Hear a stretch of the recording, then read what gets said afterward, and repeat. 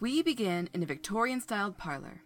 There's a fireplace, comfortable furniture, a rug, and a coffee table.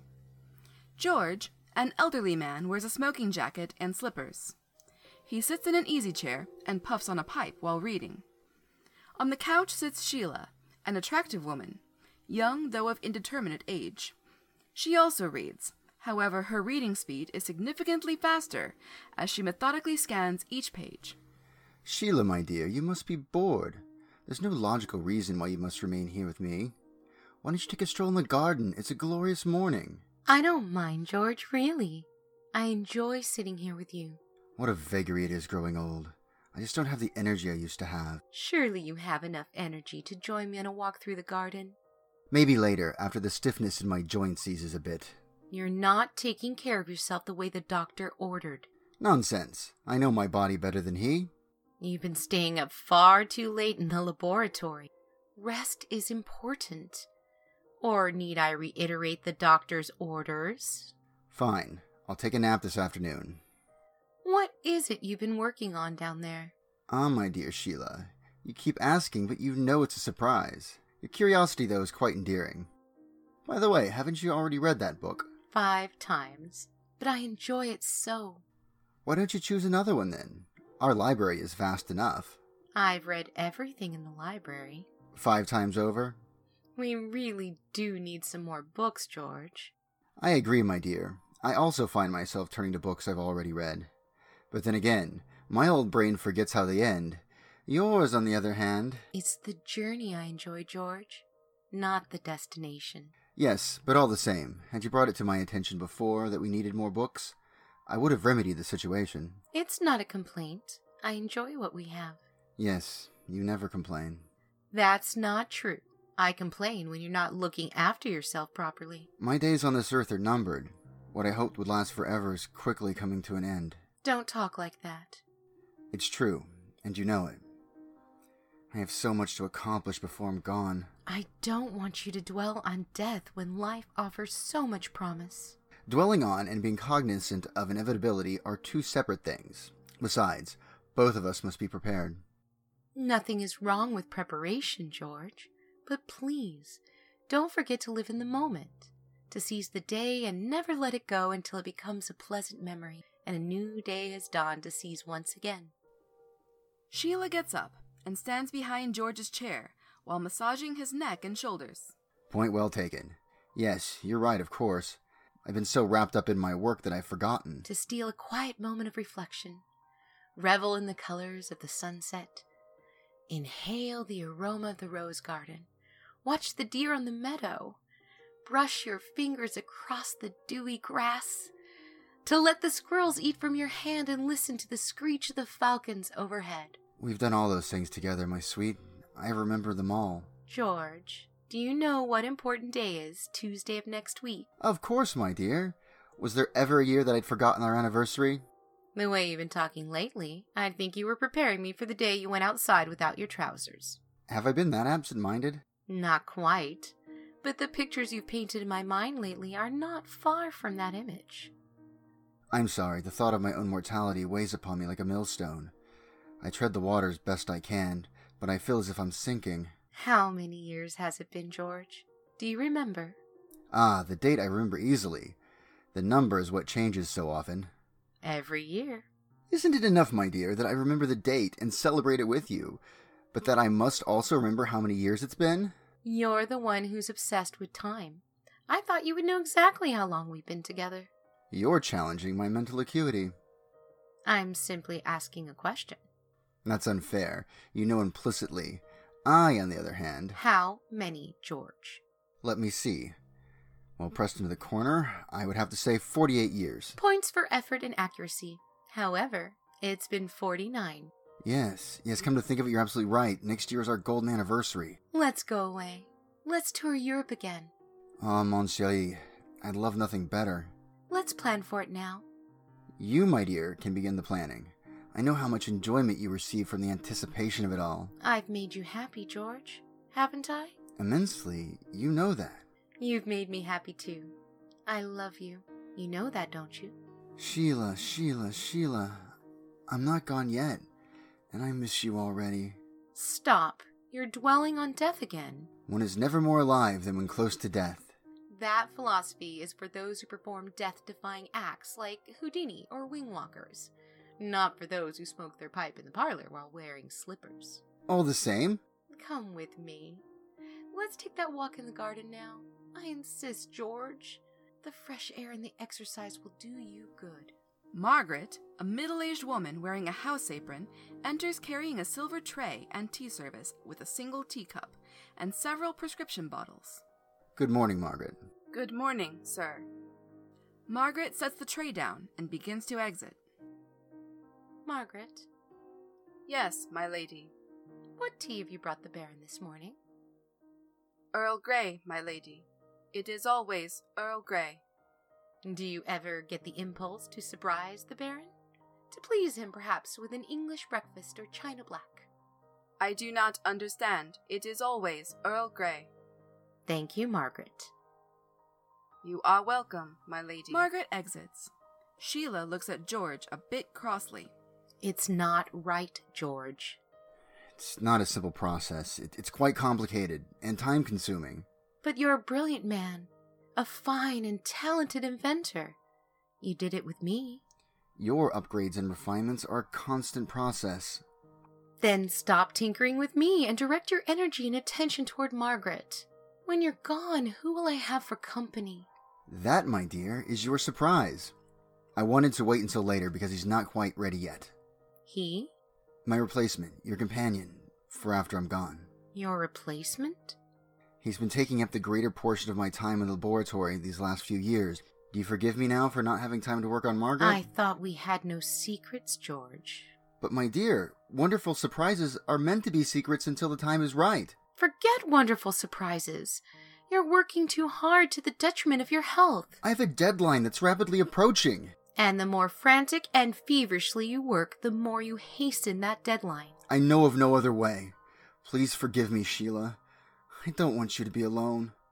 If you cared for yourself as much as I do, you would honor my love by doing what you should, following the doctor's orders and enjoying the time we have left together. I know what must be done, and I'm doing it the best way I know how. You stubborn mule of a man. You can't see past your own self. And if it were the will and grace of the great inventor in the sky, I wish for another 50 years. But you and I both know that's impossible. Several hours later, George sits in his chair, Sheila on the couch. Between the two of them stiffly sits a young man, about 30, looking straight ahead. I thought I'd let you name him. Like a new puppy, you mean? Sheila. Is he to be my lover? He's to be what I've been to you. We have a history. We've shared so much. How can XY1 step into your shoes and take your place? Please, give him a name you enjoy. Make him human. I don't even know what he's like. What if he's a bore? What if I detest him? I've programmed him to be compatible with you. He's intelligent, erudite, funny, refined, scholarly, a gentleman, ambitious. You can stop now. He seems nothing of those things. Not now, but later he will. Only motor skills and basic speech patterns are functioning now. Higher thought and complex sentient programming have not yet been enabled. And they won't be until the time is right. When the time is right? After I'm gone. When I'm in mourning? When I'm wearing my black veil? Brushing the tears from my face as I take those sunset walks in the garden? Recalling all those things we shared together?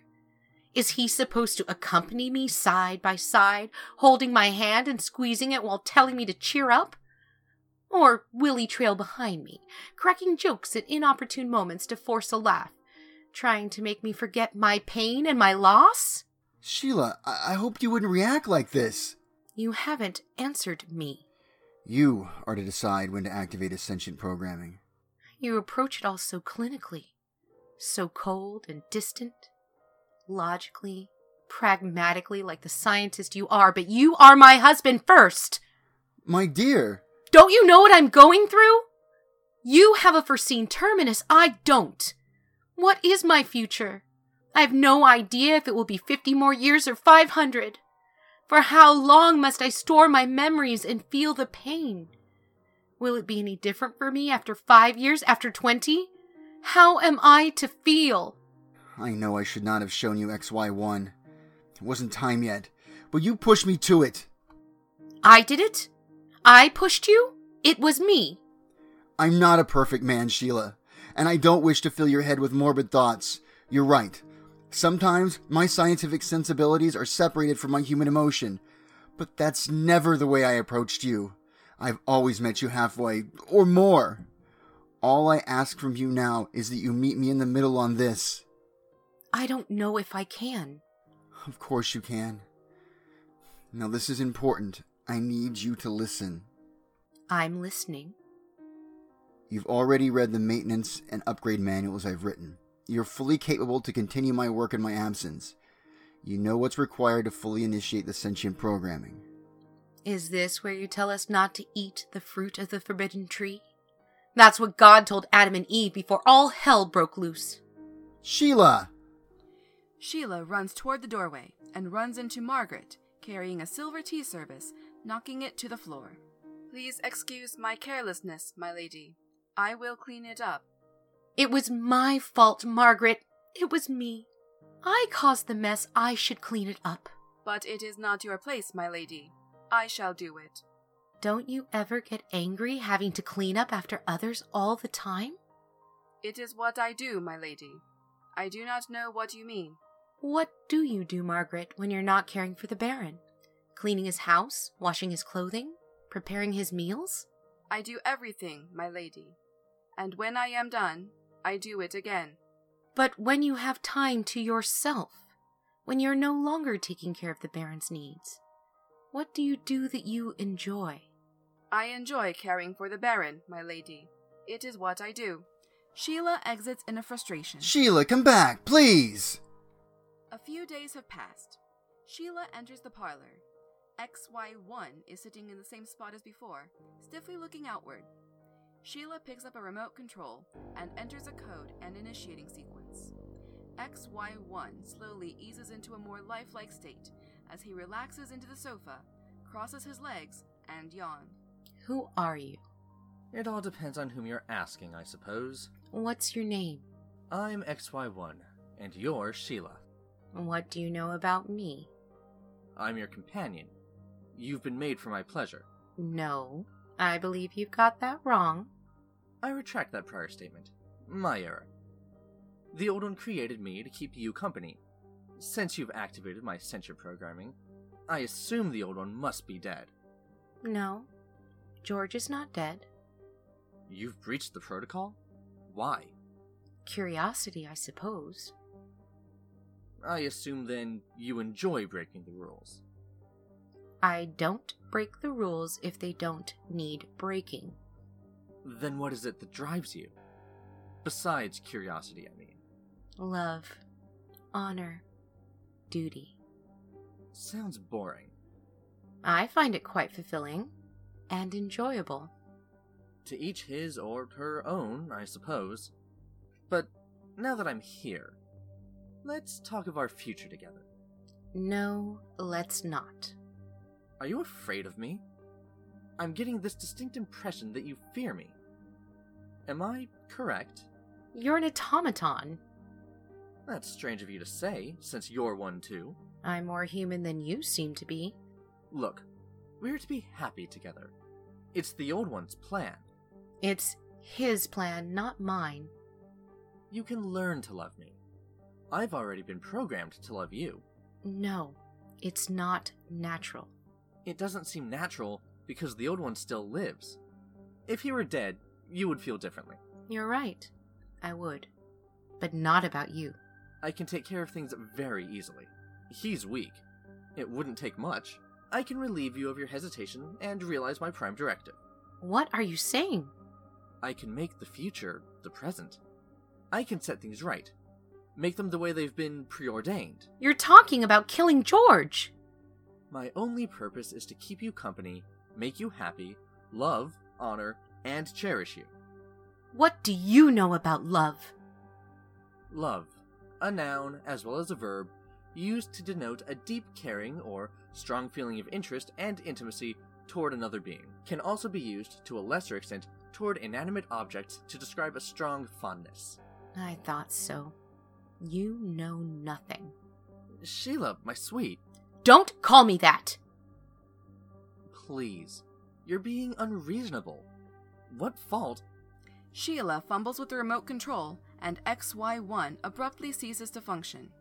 He is once again dormant. Sheila begins to cry, and then exits the room.